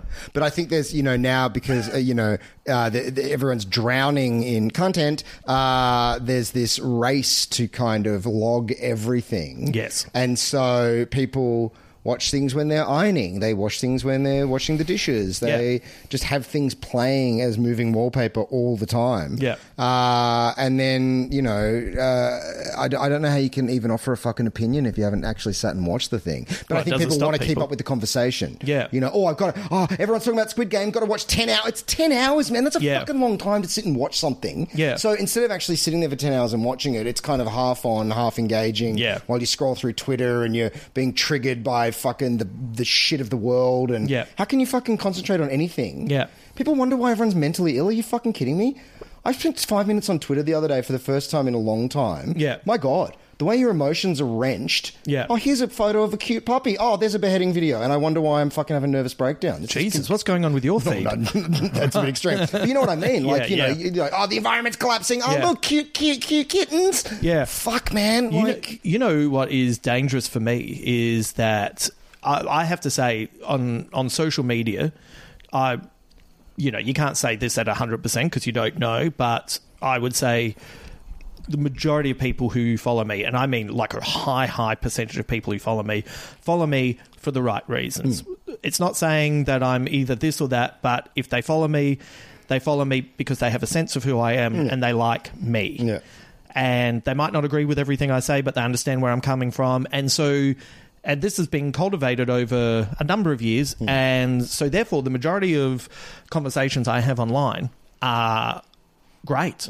People are really nice and really interesting. And, sometimes people will come in with, contradictory opinions on something, but they'll come in a way where you go, oh, yeah, no, I get where you've come in from that. And so, it's nice. And also some of them are so nice that you can throw in a joke like, blah, blah, blah. You should give all movies a go. And then I'll throw in a little, but fuck, The Shape of Colour or, The Shape of Water, that kind of thing. But anytime any of my really high-profile friends retweet me, Jesus, I get some dumb fucks writing to me. Yeah. I had one person. Let's not go into it. But one person being at first I wasn't quite certain if they were being a shithead, so I just kind of wrote something, joking around back, and then they were so patronising, not just about me, but about the people who listen to this podcast and my followers, that just because a scorpion has manners doesn't mean it can't stick a stinger straight through your face. And I wrote the most heinous thing that I have written in a long time in response to show what I could unleash if I wanted, and I deleted it because that's immature. Yeah, of course. Because it's... But fuck you, mate. Yeah, but fuck you. It's what I said to you before. Everyone has become a fucking old lady writing letters to the editor. It's just unbelievable, Yeah. I've got... Oh, dude, shut up. Who gives a fuck? Yeah. Shut up. Yeah. Fucking yelling into the Grand Canyon. Yeah, and Who this cares? person didn't follow me. I've got my opinion to offer. I want to give you some advice. I did not ask for it. I'll give you some advice. Go fuck yourself. Fuck off. Set yourself on fire. Shoot yourself into the sun. No one will care. The world will continue, and you will be unloved and unmourned. Hamo. That's not the heinous thing I wrote. It was much worse. Anyway, so here we are, almost in tears, talking about E.T., and then someone old men yelling at the clouds. Why are you different? I love the bait and switch on the jangly keys, as I told you, and that turns out to be the true believer in Peter Coyote's character. You know what I like to think? After the movie, Marion, because he's watching her, and I think that scene where he's watching her and the emotion with the everything that's going on. Yeah. That's what I like. And he's a cool guy. He's a cool guy. I think he'd be a good stepdad for Elliot. I think Talk about aliens all the time. I think he'd be good to all of them. Yeah, I think he'd take him out to the park and, wonder where he is, and and maybe they, maybe Elliot grew up to be a botanist or something, or something nice like that. Yeah. When E.T. and his friends finally fly away and leave behind a rainbow in the sky, is this the aliens' version of a burnout? Are E.T. and his alien friends bogans? It goes back to what you were saying before. They're tripping. Wow, the colours. Yeah, like leaving an acid trail behind them. Yeah. What we couldn't hear was the horn going. That scene, the come, stay. Oh, you got no, shut up! Oh, it's too much. Very beautiful. It's all, you know what? Like, for a movie like that, ramps up the excitement, and it ramps up the action and all that. All the push bike stuff is thrilling. Yeah, it's great. Even the earlier one when Michael goes looking for E.T. and it's like a little Steve McQueen in The Great Escape moment where he goes up the hill to get away from the cops, it's but then it just takes its time. It takes its time with its ending. All the kids get a moment. Fuck, I'm about to start crying just thinking about it. And oh my God, the hugging. Oh, the little fingers on the back. Jesus Christ. Yeah. I'll be here. Oh, no. Pointing at his heart and saying, ow. Forget it. Forget it. He's like... 40 years old and I'm watching this sobbing. Oh my God, ridiculous. I'm 49 and getting teary now. It's too much. I think I'm going through menopause. Okay, segment. We got some segments to finish off. This is our segment, Who and How. Yeah. Which character do you think you would be and how would you react in their place? I would love to think that I would be Elliot. You know what? This is an argument for why we need more a broader representation in entertainment for everybody. Yeah. When I was a kid... Yeah. Elliot was my guy. I saw myself as Elliot, and I saw myself as reacting exactly the same way from possibly being a shithead to mum to being on a push bike to not wanting to kill the frogs to, I probably would have, if I was drunk, stood on a kid's back and snogged the girl that I liked. It's such a great scene. Well, without being like, ooh, I'm a wonderful person, but I do go out of my way to help animals, can't kill bugs. Yeah, I feel a lot more empathy most of the time for creatures that are non-human than humans. Yeah. It's not to say that I'm an asshole. Try not to be an asshole to people, but even the other day there was this little tiny moth. I was showering and I noticed that it was just about to get taken out by some water drops. Yeah. And I tried so hard, but my hands were wet and it ended up just like it didn't work out. Yeah. And, you know, it obviously didn't derail the day. I didn't spend the whole day going, oh, I couldn't save the moth. But there was this like, oh, I'm sorry, buddy. I have accidentally killed so many insects that I've been trying to help. Yeah. When I was a kid, my grandfather once just got to a point where I don't know what happened. I don't know if it was like a windy summer or a spring or something like that. But there must have been, the spring goes for 3 months. 12 weeks? I reckon 7 of the 12 weeks I brought a bird home that I was going to try and bring back to life, and that will die. Yeah. Anyway. Well, once, Yeah. I probably see myself as Peter Coyote now. Yeah, right. Marrying Mary. Yeah. And being and just one day having a pre-made family. Yeah, and then, one day like the real dad coming to pick up the kids and me just sort of saying, hey, be present. Yeah. That's all I'd say. Yeah. And he'd be angry about it, but I'd just give him a fucking blue steel look and say, I've got a lot of pent-up fucking anger about some arsehole on Twitter, so I will take it out on you. It'd be all right, because he'd have to put up with his biological children talking about how much they love their stepdad. Perfect. Well done. Oh, God. They'd say so many nice things at my funeral. Segment, better or worse, ruin or improve the movie with one decision. I have a great one. Yeah. I'd have E.T. voiced by Rodney Dangerfield. I was laughing so hard when I came up with this, thinking just E.T. walking around going, I get no respect. Hey, what's the spa without Bubbles? Hey, Bubbles, come over here.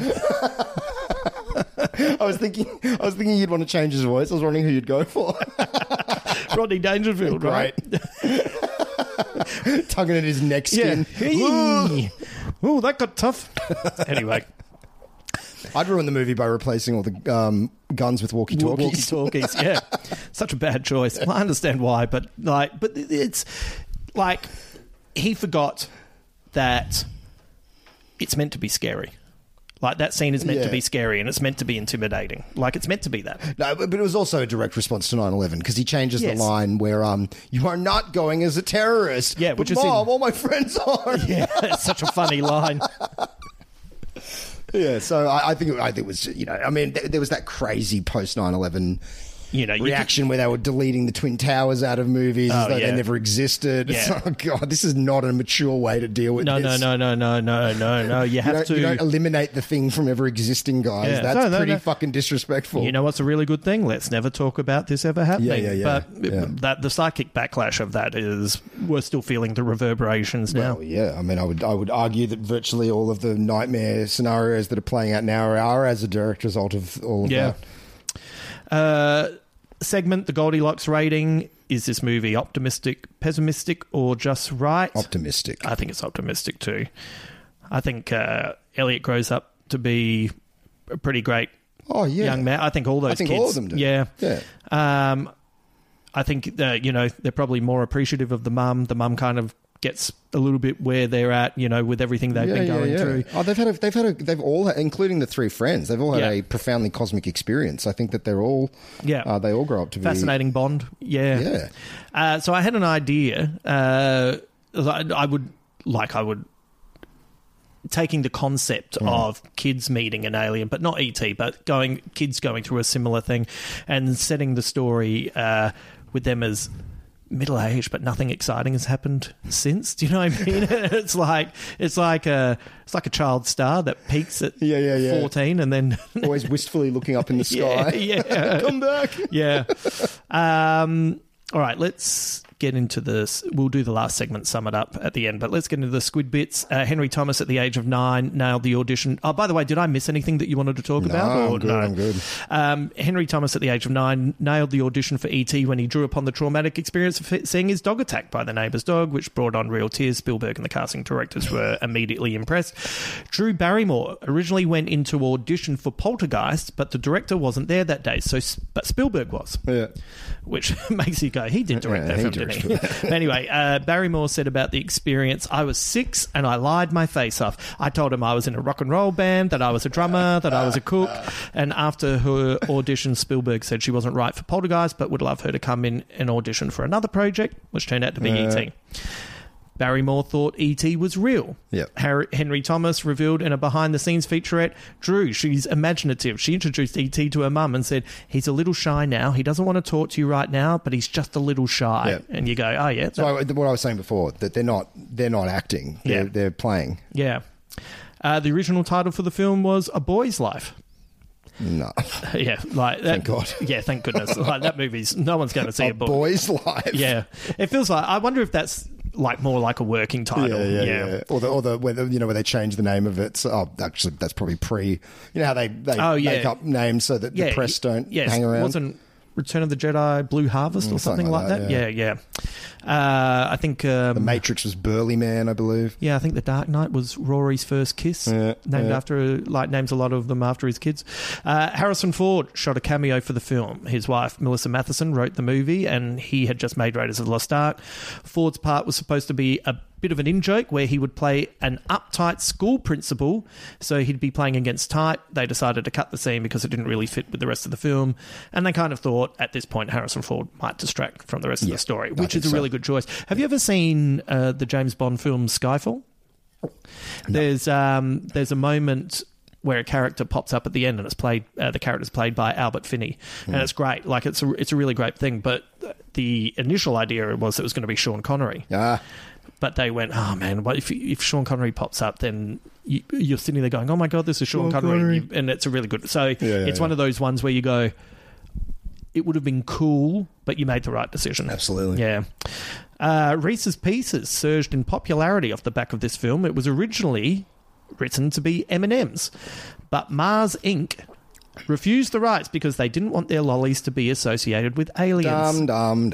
After the movie came out, Reese's sales topped the numbers of M&M's sold for the first time ever. Of course. Yeah. All these kids leaving trails to try and meet E.T. What a weird reason.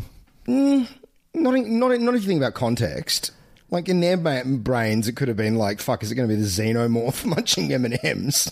Like, but so surely Spielberg's not saying... Yeah. Like, it's not John Carpenter going, oh, yeah, see this molten plasma thing over here. We'd love to have M&M's in. But, it would have just been some fucking Gronk in marketing. Yeah. That's the exact quote, too. Spielberg and designer Carlo Rambaldi used photos of Albert Einstein, Ernest Hemingway, and Carl Sandburg to help make E.T.'s eyes as frivolous, wizened, and as sad as those three icons. Oh, buddy. Good. Yeah. E.T. was played by 3 mechanical puppets as well as 3 actors, one of whom was a 12-year-old boy who had been born without legs.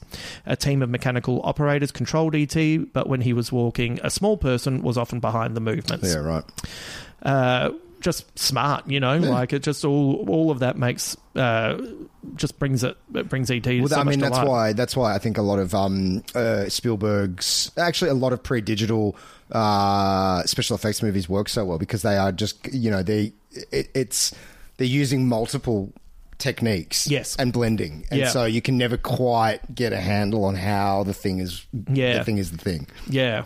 If it's yes, you're correct. That's the thing. I mean, not to bang on about my distaste for CG, but I think one of the big, actually, to bang on about it, one of the things that draws me out of it is when I know it's CG. That's just it. Yeah. There's no more like, whoa. It's just, it's CG. Yeah. I don't sit there going, holy fuck, how is that? Yeah. How are they doing that? Yeah. There's no mystery. Yeah. Sound designer Ben Burt collected noises from around 18 different people, animals, and sound effects to make E.T.'s voice. There are raccoons, sea otters, horses, and a burp from his old cinema professor in there.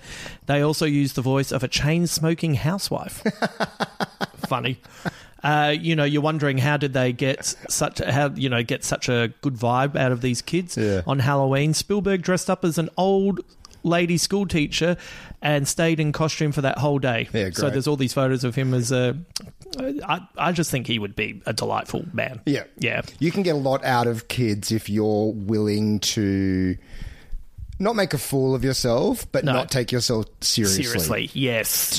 To be playful and to show kids that you are as willing to laugh at yourself as anything, it gives them a lot of license to just go for it. Yeah. And, I think every one of them, talks so beautifully about the experience. A mime artist helped make E.T. With the hand gestures, so this allowed E.T. to pick things up thoughtfully and artistically. Spielberg's original ending was going to have a final scene with everyone playing Dungeons and Dragons, except this time Elliot is the dungeon master because he was the one who found E.T., so now he's in good with the group. And then the camera would pan up to the roof and you'd see the communicator and it is still working, the implication being that they're still in touch. Oh, okay, no. I'm glad they didn't do that, but I don't mind that. It's sweet. It's sweet, but I you don't prefer need the it. ambiguity. I prefer the... They said goodbye. They said goodbye. Yeah. And you know what? I think that would have robbed something of that. That would have been the too much Spielberg for my liking. The fact that 10 years later, Spielberg puts that in. Yeah. You must, I think the power of that ending is everything good eventually, you have to say goodbye to it one way or another. And that is a hard truth of life that we all must come square ourselves with at some point. And, there's a profundity to him having to say goodbye to this creature that he's so close to. And, he's already said goodbye to his dad in terrible ways, and this shows you how to say goodbye in a good way. I think one of the kind of really nice subtle touches in that final scene is the dog's there. And it's like, oh no, he's still got his dog. And we know he loves his dog because what's the photo that he has next to his bed? It's his dog. So he's still got his pal and they'll still be hanging out. And that goodbye made me kind of think of pets. You know? I mean, that's the horrible bargain that you have whenever you have a pet. You've got 10 years. You got 10 years and you will have to say goodbye to this thing that you love. Yeah. And you have a responsibility to, make sure that pet is not in pain. Yeah, absolutely. Yeah. And so to tack that ending on of the community, it'd be the equivalent of the dog dying and then Pet Cemetery. It's like, no, man. Like the goodbye is the is the lesson here. Yeah, and it's a beautiful lesson. There was a dark sequel planned, but the story treatment was so terrible it never got made. Spielberg said, sequels can be very dangerous because they compromise your truth as an artist. I think a sequel to E.T. would do nothing but rob the original of its purity. Yes. The sequel was going to be called E.T. 2 Nocturnal Fears. Wait. It gets worse. The story was going to take place the following summer when Elliot and his friends are abducted by a mutated race of ETs led by an evil entity named Corel, who is looking for Zrek, another alien stranded on Earth. Eventually, E.T. saves the kids and returns them home. No thanks. All good. Please, all good. Please, when because Spielberg's getting older. Please don't, whoever's out there, don't take over the franchise. We're going to make the E2 universe. No, please don't do that. You never know, man. It's going to happen. You never know. I mean, they're doing the Roald Dahl universe now. Oh, I know. I could see that 10 years from now. The Netflix announcing the Spielberg series where all the movies exist simultaneously in the same universe. Steven Spielberg presents, and it's written by a whole lot of other writers. Yeah. After the success of the film, Indian director Satyajit, sorry for the pronunciation, I meant to look it up. Satyajit Ray, is that how you pronounce it? Well, I know that is an Indian director. S-A-T, maybe I've written it down. Satyajit Ray, maybe that is it. Satyajit Ray was a director in the 50s, so maybe not.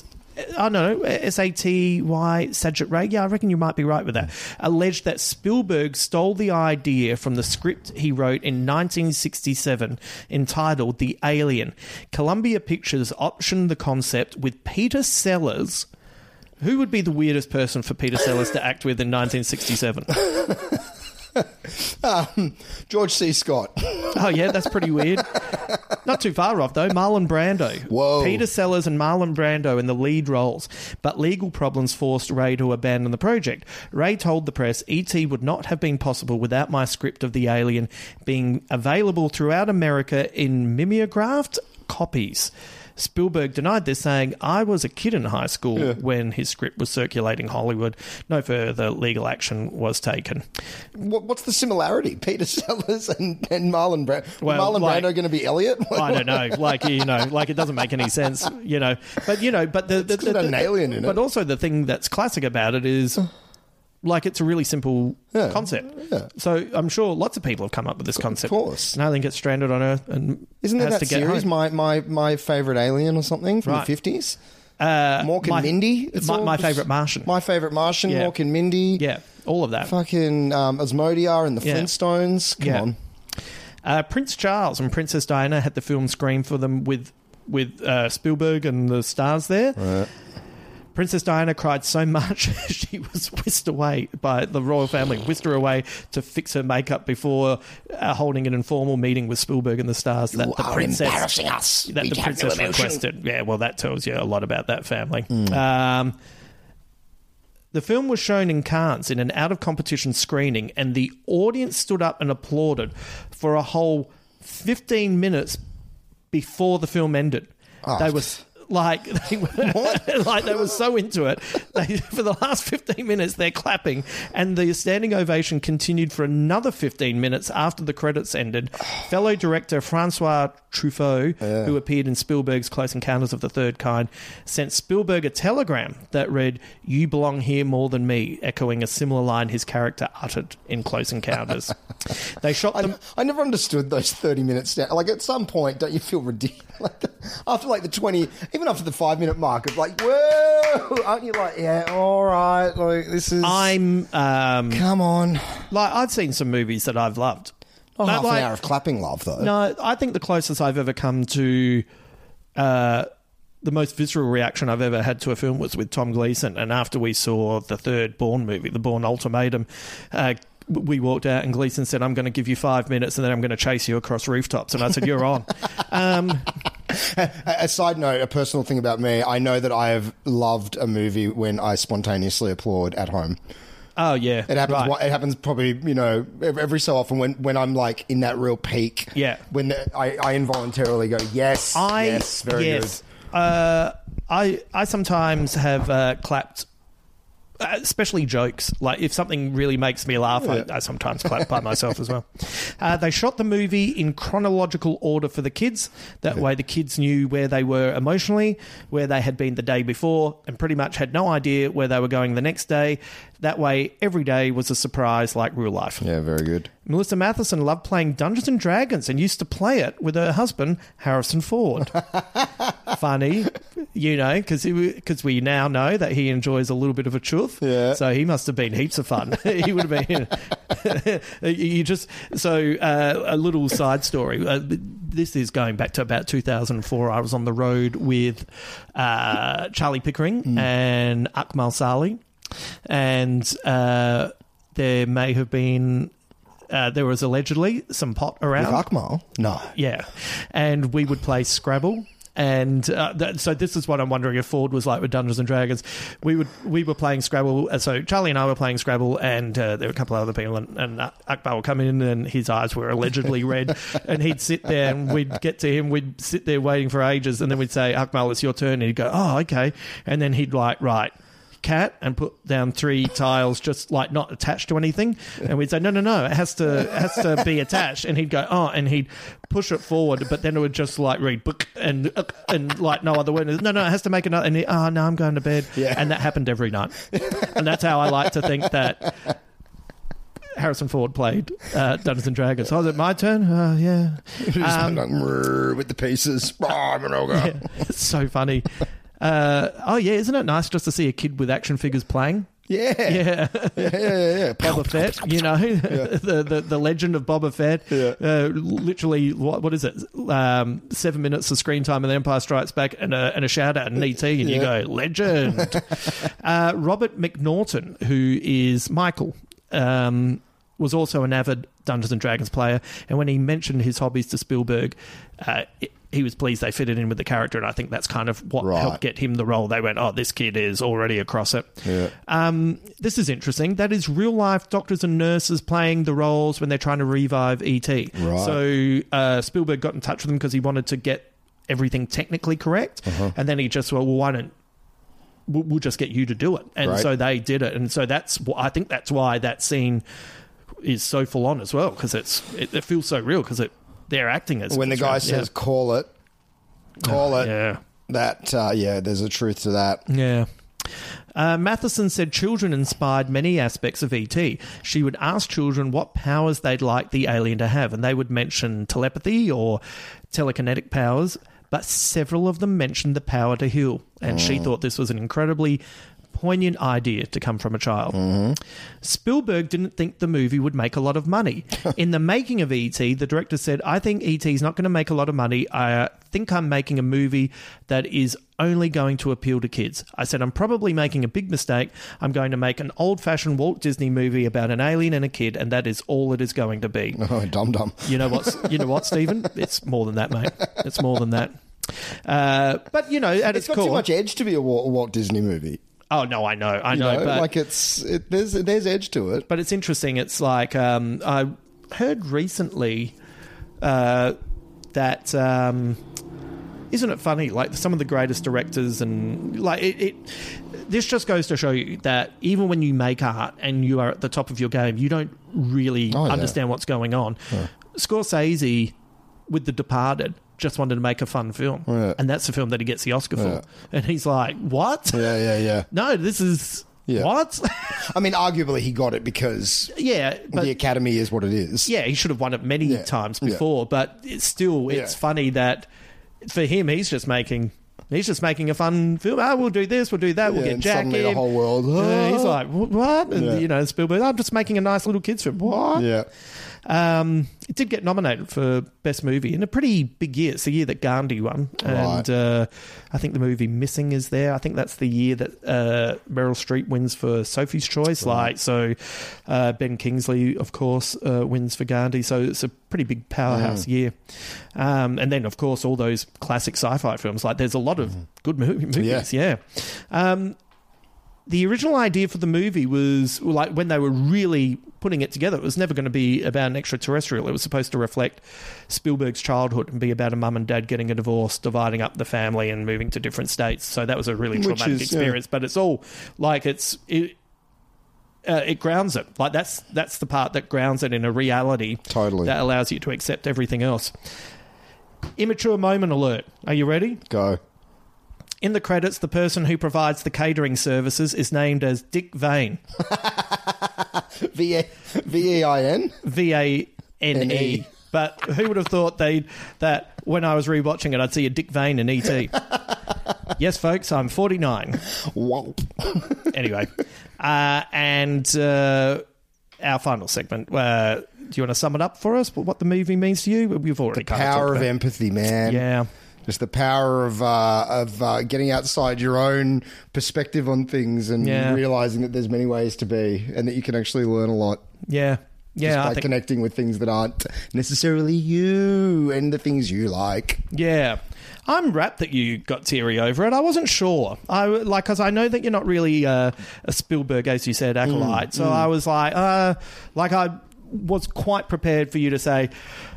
I thought you'd enjoy it. Yeah. Like, I didn't think that, but I was quite prepared for you to come in and say, the flying was too much, or the rainbow was too much, or something like that. But you know me, once I'm on board with something, I love every genre of music, of film, as long as it's like operating at its peak. Yeah. So I'm all up for lather on the sentimentality if it's done well. Yeah, if it's earned. Oh, if it's earned. That rainbow at the... I mean, it didn't even occur to me that the rainbow at the end was anything other than, of course, it's the rainbow at the end. It's beautiful. Yeah. I think, as we said right at the beginning, this, for the movie that it is, in the genre that it's operating in, is a perfect film. Yeah. I cannot find flaw in this film at all. Yeah. It's perfect in its own way that 2001 is perfect. Yeah, exactly. And we're not comparing the two films. As Under the Skin is. They're all perfect movies, in my opinion. Yeah. All very vastly different. Yeah. I think the problem that a lot of people have when they watch films is, I don't like that type of movie. I don't like sci-fi movies. I don't like comedy. I only like drama movies, or I only like thrillers. Yeah. It's like, all things are good as long as they're good. Yeah. As long as they're like well made, well crafted, well acted. Yeah, I don't understand. Like, I'm not really a fan of musicals, but I've watched some musicals and really enjoyed them. Yeah. Like, it's... When they're great, they're great. Yeah. It's funny, I did recorded a podcast last night with Will Anderson for Fofop, and he was saying that, like, he hates movies that are set in space and he hates movies that are set underwater, and if they ever set a movie underwater in space, it would be the worst film for him to watch. And I said, they did. It's called Avatar. He said, I've never seen it. I said, perfect. Thanks, Ben. Thank you.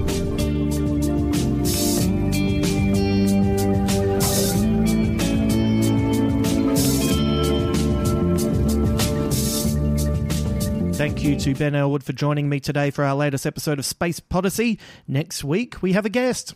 And it ended up being such a big podcast, it will be a special two-parter. That's right. The first part will drop Thursday, with the second part following closely on the Friday.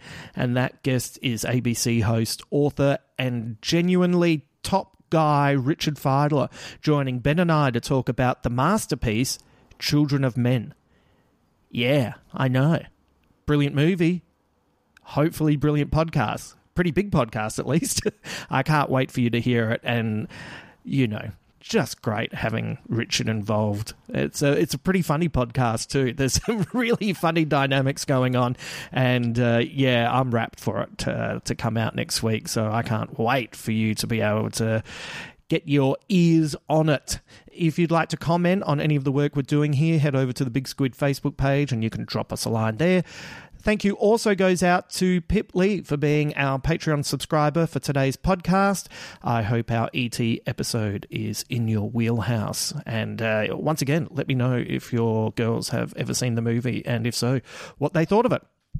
Remember, if you're keen for some bonus material, head to Patreon and look up Justin Hamilton Big Squid to find a tier that suits you. If money is tight and it has been a rough couple of years, but you'd still like to contribute, please keep your money. And if you want to help out, you can recommend the podcast to like-minded people, you know, friends of yours. That's a nice way to contribute, you know, people who you think might enjoy the work.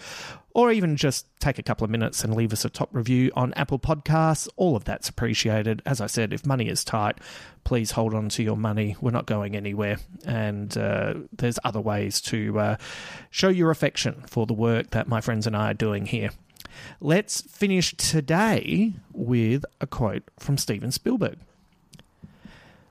Sometimes a dream almost whispers. It never shouts. Very hard to hear. So you have to, every day of your lives, be ready to hear what whispers in your ear. Until then,